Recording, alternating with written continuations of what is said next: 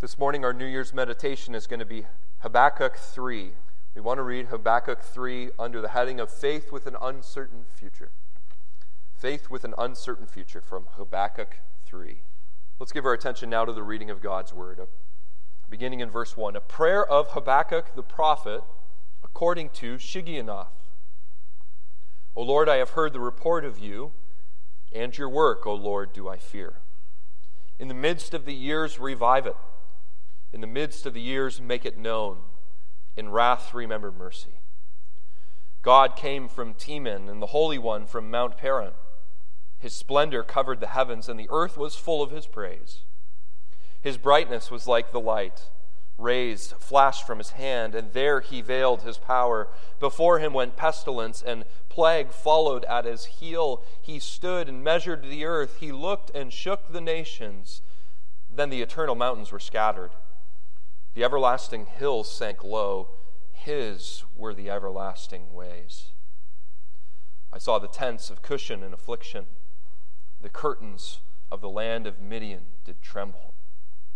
Was your wrath against the rivers, O Lord? Was your anger against the rivers, or your indignation against the sea when you rode on your horses, on your chariots of salvation? You stripped the sheath from your bow, calling for many arrows. You split the earth with rivers. The mountains saw you and writhed. The raging waters swept on. The deep gave forth its voice. It lifted its hands on high. The sun and the moon stood still in their place at the light of your arrows as they sped, at the flashing of your glittering spear. You marched through the earth in fury. You threshed the nations in anger. You went out for the salvation of your people, for the salvation of your anointed. You crushed the head of the house of the wicked, laying him bare from thigh to neck. You pierced with his own arrows the head of his warriors, who came like a whirlwind to scatter me, rejoicing as if to devour the poor in secret. You trampled the sea with your horses, the surging of mighty waters. I hear, and my body trembles. My lips quiver at the sound. Rottenness enters my bones. My legs tremble beneath me. Yet I will quietly wait for the day of trouble to come upon people who invade us. Though the fig tree should not blossom, nor fruit be on the vines, the produce of the olive fail, and the fields yield no food, the flock be cut off from the fold, and there be no herd in the stalls, yet I will rejoice in the Lord. I will take joy in the God of my salvation. God, the Lord, is my strength. He makes my feet like the deer's. He makes me tread on my high places. To the choir master with stringed instruments. This is the word of the Lord.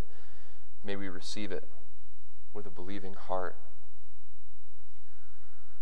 Well, dear congregation, this morning, as we've already reflected on in our pastoral prayer, we have come to the dawn of a new year.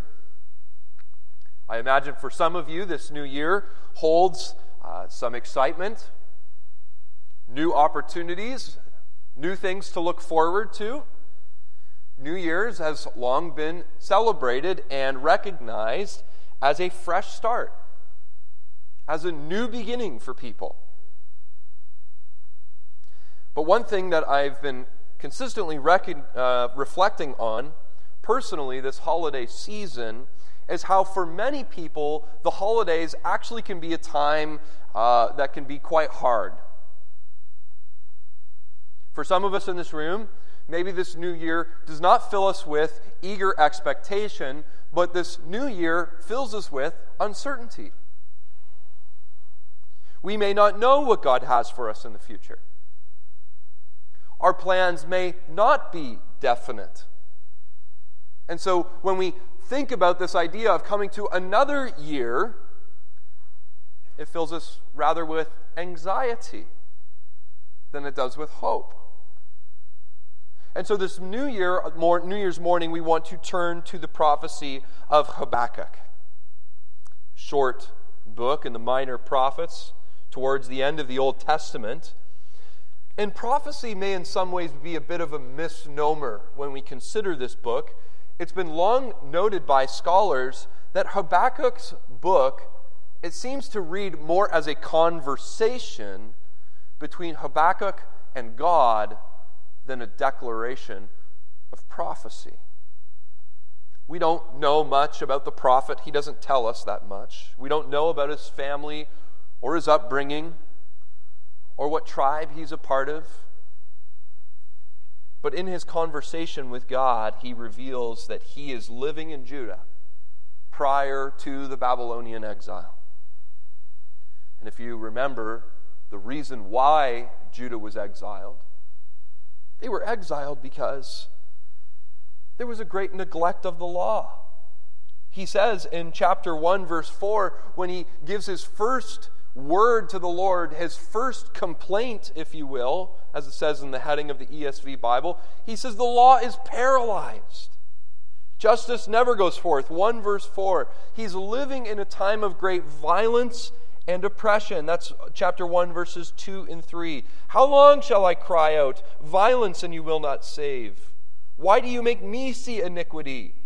End of verse 3. Destruction and violence are before me. Strife and contention arise. He's living in a time of great oppression, being ruled by negligent leaders.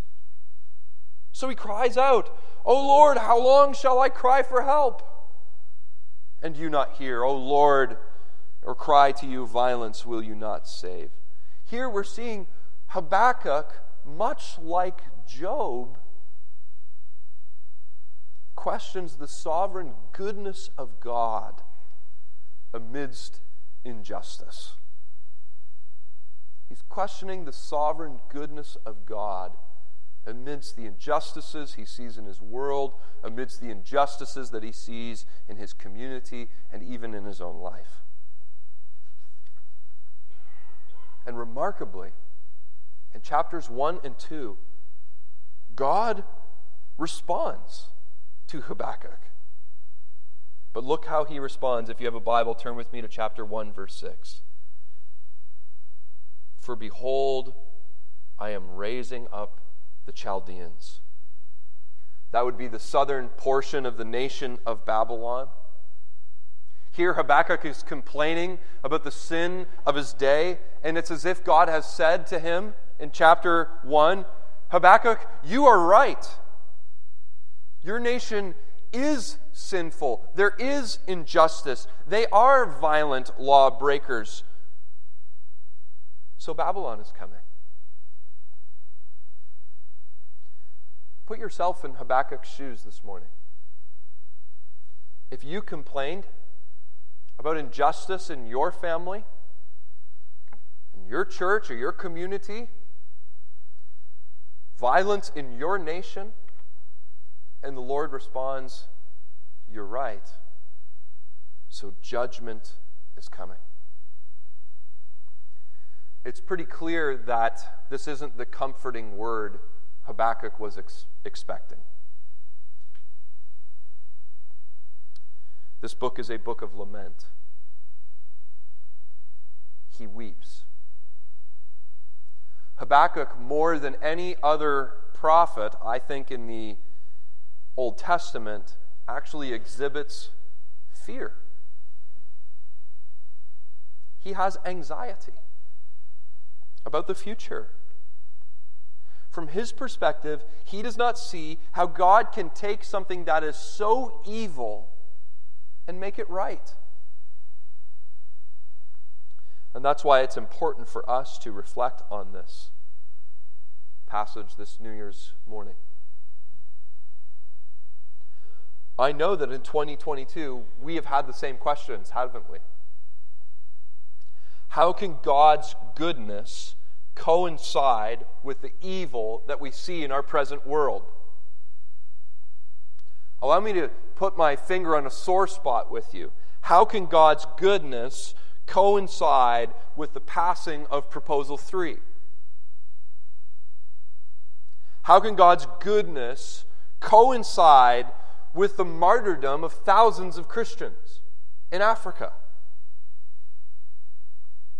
How can God's goodness coincide with the death of family and friends? How can God's goodness coincide with broken relationships? Whatever it be, we have the same questions. Lord, where are you? We're not that different from Habakkuk. We have uncertainties about the future. But what we need to see is that the prophet, in a revelation from God, then resolves to trust God, even in the uncertainty for the future. The prophet will take us through his logic and how he comes to that place of trust. In these three movements, we'll see in verses 1 through 2 the prophet's prayer, then the prophet is astounded, and then the prophet is consoled. The prophet prays, is astounded, and is consoled, and you could almost add one word to each point. See, the prophet prays for salvation. The prophet is astounded with salvation, and he is consoled by salvation. But let's look at his prayer. Habakkuk's problem begins when he is seeing what's happening around him. God assured him that he would intervene into Habakkuk's life, but it really wasn't the way that Habakkuk would have expected. This has resulted in uncertainty for him and his family and his country. What's left for him to do? The Lord tells him in chapter 2, verse 4, if you have a Bible, look at this verse. It's the most important verse in this whole book. Habakkuk 2, verse 4, the end of verse 4, but the righteous shall live by faith. The Lord tells Habakkuk, in light of this future, you need to trust me. That's what that's what faith is. Faith is a wholehearted trust. And so we see in this prayer, Habakkuk bows himself under divine revelation. O Lord, verse 2, chapter 3, verse 2, I have heard the report of you. That word report used there is the same word that the Queen of Sheba uses in 1 Kings 10 when she comes to Solomon and says to him, I have heard of your fame throughout the world. That word fame is report. Likewise, after God reveals himself to Job, in chapter 42, Job says, I have heard of you by the report of the ear, but now my eyes see you.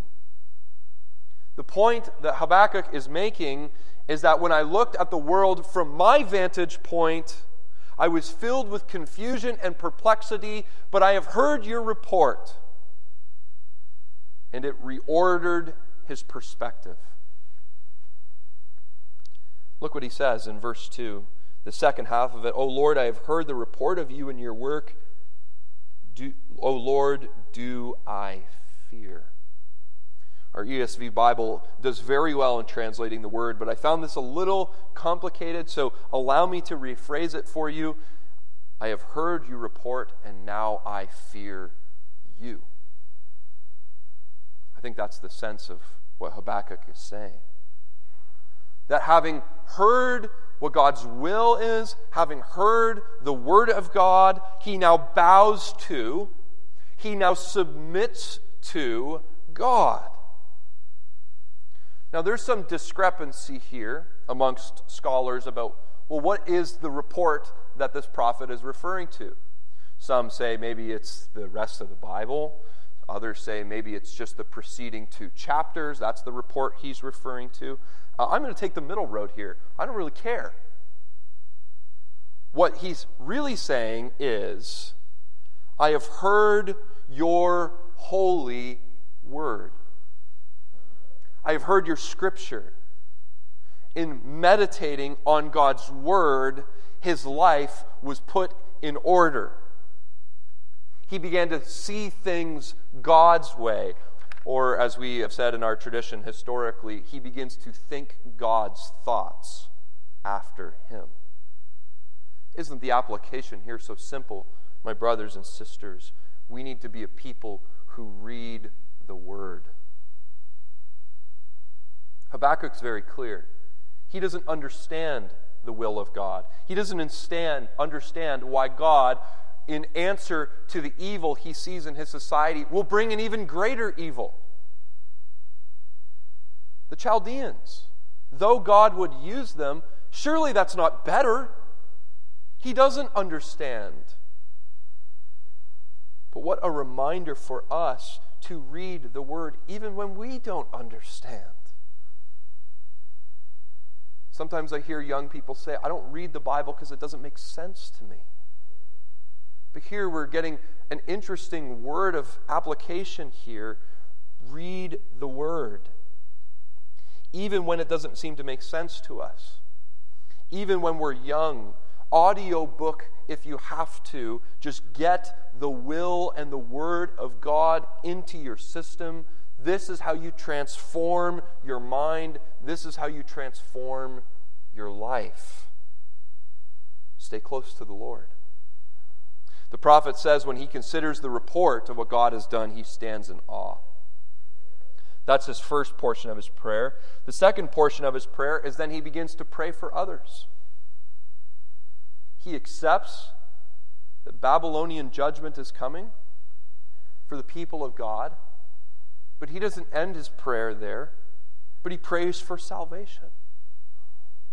Notice with me in verse 2 the context in which he sets his prayer. He says, in the midst of the years.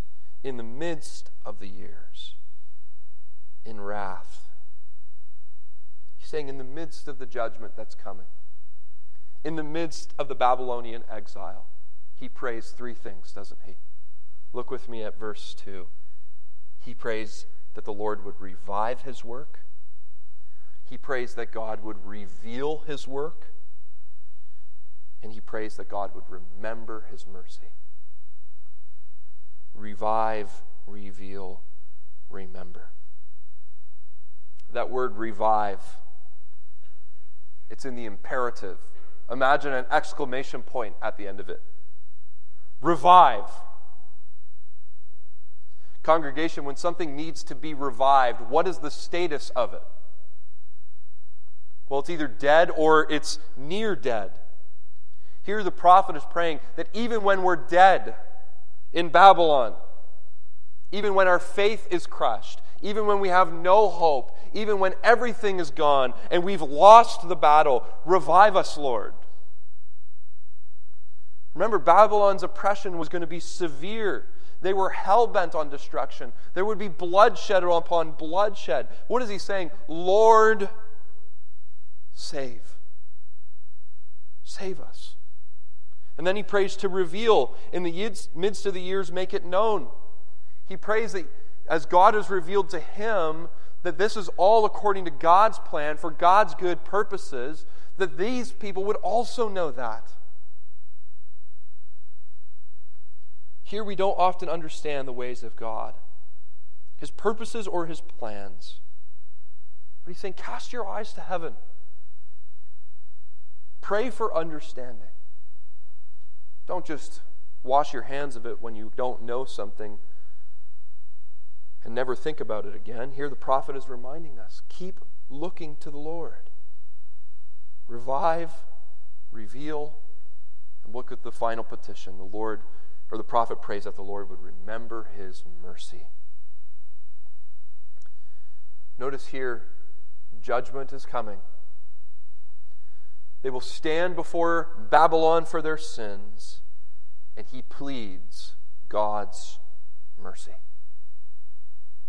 He doesn't say, I don't deserve this judgment because I'm a good guy. He doesn't say, I don't deserve this judgment because my grandma was a Jew and I grew up a Jew, and we always go over for coffee and treats after synagogue or anything like that. That's not what he's pleading before the Lord. He doesn't focus on any merit of his own or any merit of his people. What is he saying? The only hope of salvation in judgment is if God remembers his mercy. The Hebrew word for mercy, raham, means to have compassion upon.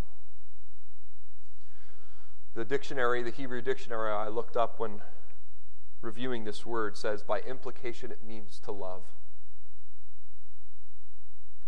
In judgment, which we deserve, Habakkuk says, remember that, Lord, you love us.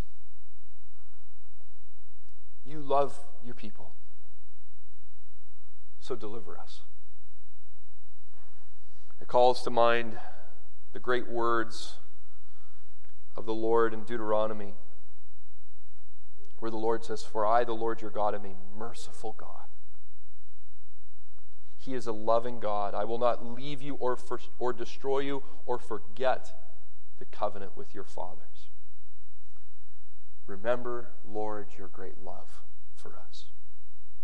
We see that even though this is a conversation between God, if you look at verse 1, it says, according to the Shigionoth, and then if you flip to the last page, the last verse, of Habakkuk 3, we see it's to the choir master with stringed instruments, which seems to indicate that the prophet knew that this would be published. And the reason the prophet would have published this is so that the people of Judah would join him in this prayer. That prayer for revival, for the revelation, and that God would remember his mercy. And congregation, I think this is a wonderful model for prayer. What is it that is uncertain for you in the future? Pray this prayer for that thing. Lord, revive our church. Reveal your will for our church. And remember this church in love. Lord, revive my future. Reveal your will for my future. Remember me in love. Lord, revive my unsaved family members. Reveal yourself to my unsaved family members. Remember your love for me. What is the thing that you are uncertain about this year? Practice this prayer. Let us not also forget, congregation, do we still not live in the era of judgment? Peter tells us judgment is coming for all of us. It's appointed once for man to die, and then afterwards the judgment. We'll all stand before God. Likewise, we are told that judgment begins in the household of God. We will be the first to be judged. All of us will stand before God. All of us will confess our shortcomings to him. But look at what Habakkuk does. He shows us the model of how to go before the Lord with confidence, to plead for the mercy of God. Remember me, Lord, and your love for me, and the Lord Jesus Christ. And then we obviously know the New Testament tells us that we will be spared of judgment in Christ. That's what the prophet is astounded by in verses 3 through 15. He's astounded with this merciful salvation.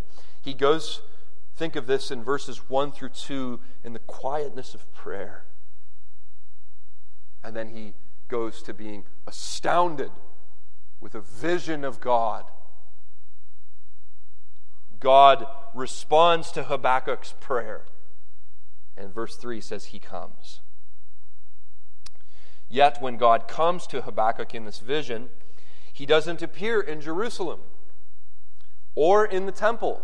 It says that God appears in Teman and Mount Paran, both of which locations are not in Israel. Instead, in the vision of God coming to Habakkuk's aid, he's coming from the south of Israel. He's coming from, listen to this, Edom. Edom. A place where God was not found in the ancient world. You see, this vision is actually supposed to remind you and I of something. It's supposed to remind us that God has been in Edom before. This is not God's first visit to Mount Paran. This is to remind us that God led Israel through the wilderness. So God appears in this vision twice. And the first time he appears, you see in verse 4, he appears as brightness, a flash of light. He sees God as a bright light. And this is supposed to remind us of God's thundering on the top of Mount Sinai, where Israel stood at the base of the mount, and they praised God for bringing down Pharaoh, verse 5, with pestilence and plague. There in the wilderness, they trembled before the nations of Canaan, and God stood there, as it says in verse 6, and he measured the earth. And he shook the nations of Canaan, even though they were filled with fear and trembling, not wanting to go up, rather having stayed in Egypt. God, if you will, butchered Canaan. He sliced it up. The kings and princes of Canaan, look at what it says, verse 6, they looked as if they were eternal mountains and everlasting hills. This is supposed to remind us that when the spies went into the land of Canaan and they came back with that fearful report, we'll never be able to remove them. What does it say? He stood and shook, measured the earth. He looked and shook the nations. His were the everlasting ways. God had promised them, I will bring you out of exile to a place I have prepared for you. He has saved his people from exile before. Israel, like Habakkuk, didn't want to be in exile. Israel, in Egyptian exile, would be oppressed. They would be discouraged. They very much had an uncertain future. Yet, did God's promises fail? Was God hamstrung by Pharaoh? No. In fact, God led them out of there, we read from Deuteronomy 5, with a mighty arm. Mighty hand, and an outstretched arm. That's what we see God's first appearance in Habakkuk 3, and then his second appearance is that he is revealed as a warrior. If you flip back to Habakkuk chapter 1, Babylon is described in verse 6 as a bitter and a hasty nation. Verse 7, they are portrayed as dreaded and fearsome. Verse 8, their horses are swifter than leopards, more fierce than evening wolves. The horsemen come from afar, they fly like an eagle, swift to devour. Verse 9, they come for violence. They're described as this incredible superpower, which no nation would have any chance at fighting them, especially little divided Judah. Yet the picture of God changes from one of light to that of a warrior.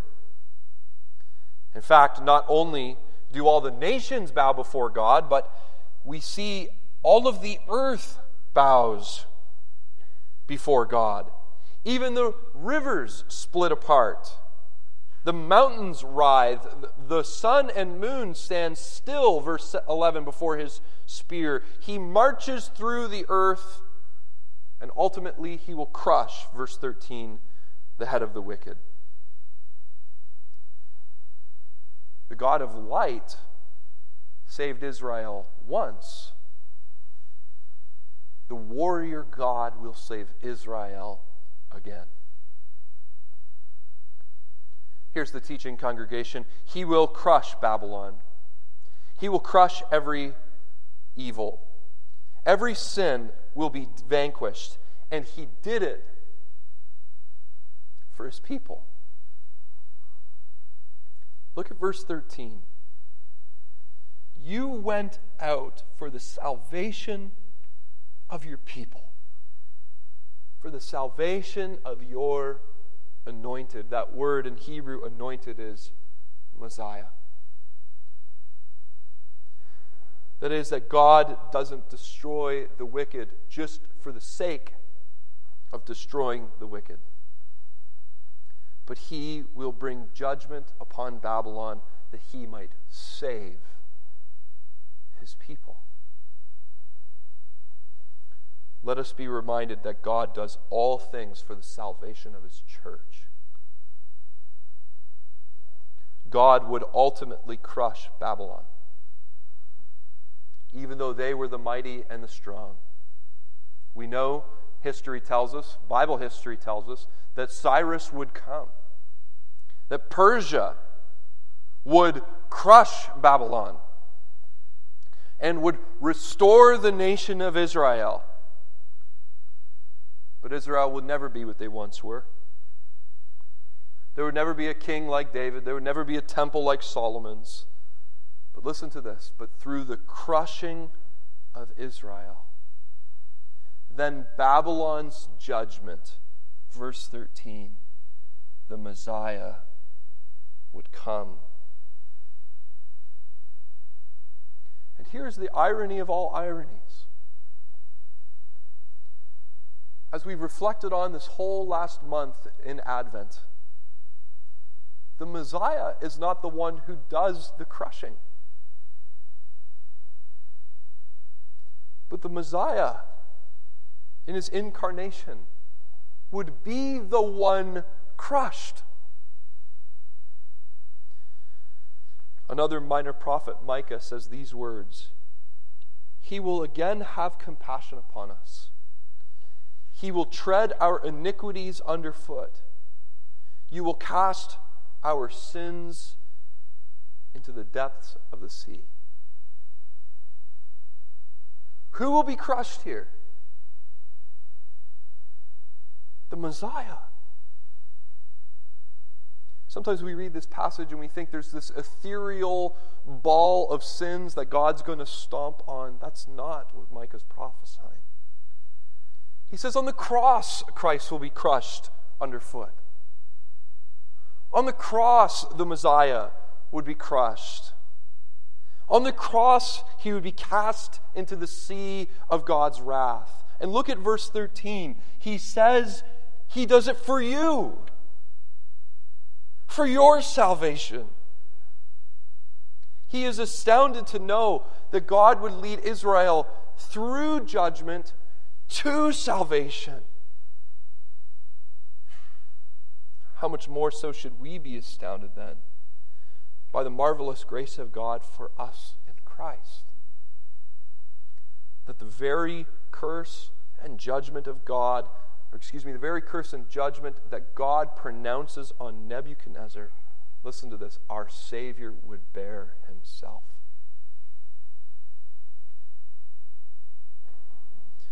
This vision shows us that God is a warrior who saves his people. But let us never forget that our salvation has come through the death of our Savior, Jesus Christ. This astounds the prophet, and it astounds the Christian. What wondrous love is this?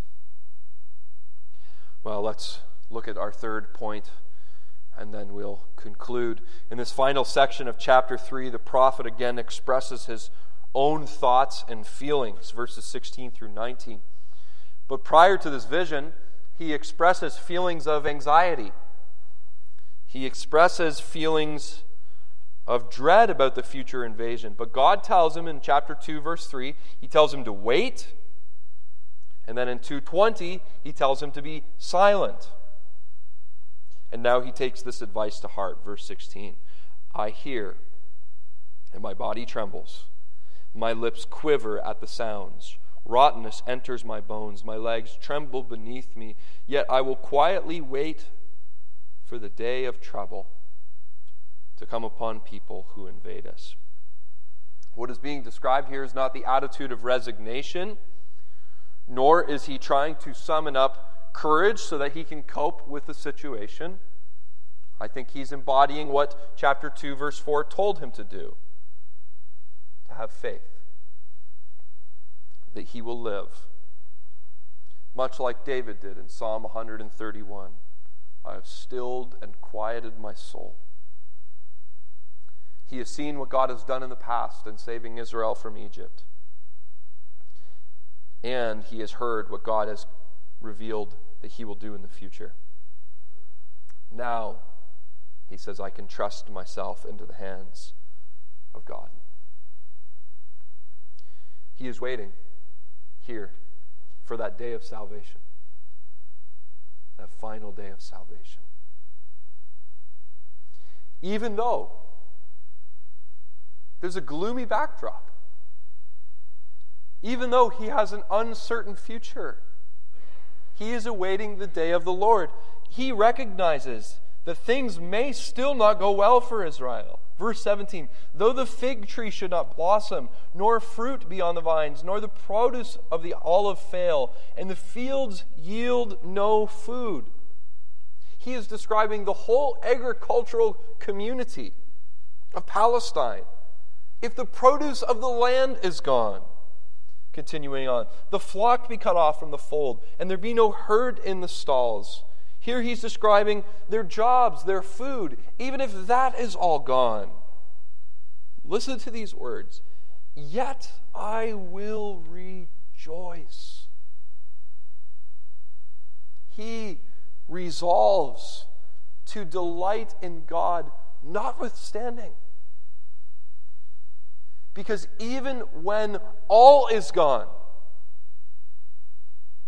this is the comfort that God gives him. God is not.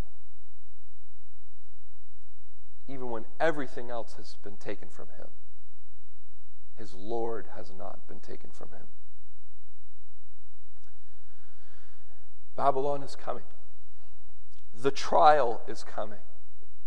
Uncertainty is coming. But the vision shows him that God will be with him. What a remarkable reminder for us as well, that God will not always remove the trial from us, but God will always be with us within the trial, supporting us and saving us. This is what the prophet rejoices in. God has revealed to him that salvation is coming in the Messiah. And so Habakkuk resolved that he could trust in the Lord. He could trust in the knowledge of the coming Messiah who would save him from his sins. Congregation, please see that real contentment is found in the Lord. Too often we allow other circumstances to control us. Our circumstances in this world to dictate our feelings about the future. But let us be reminded that circumstances always change. But the eternal God never does. He has promised you, Deuteronomy 31, that I will not leave you or forsake you. Let's conclude this morning. Even though the immediate prospect was one of hardship and uncertainty, Habakkuk was able to rise above the uncertainty because God loved him in Jesus Christ. Like Paul, he can say, I know how to be brought low. I know how to abound.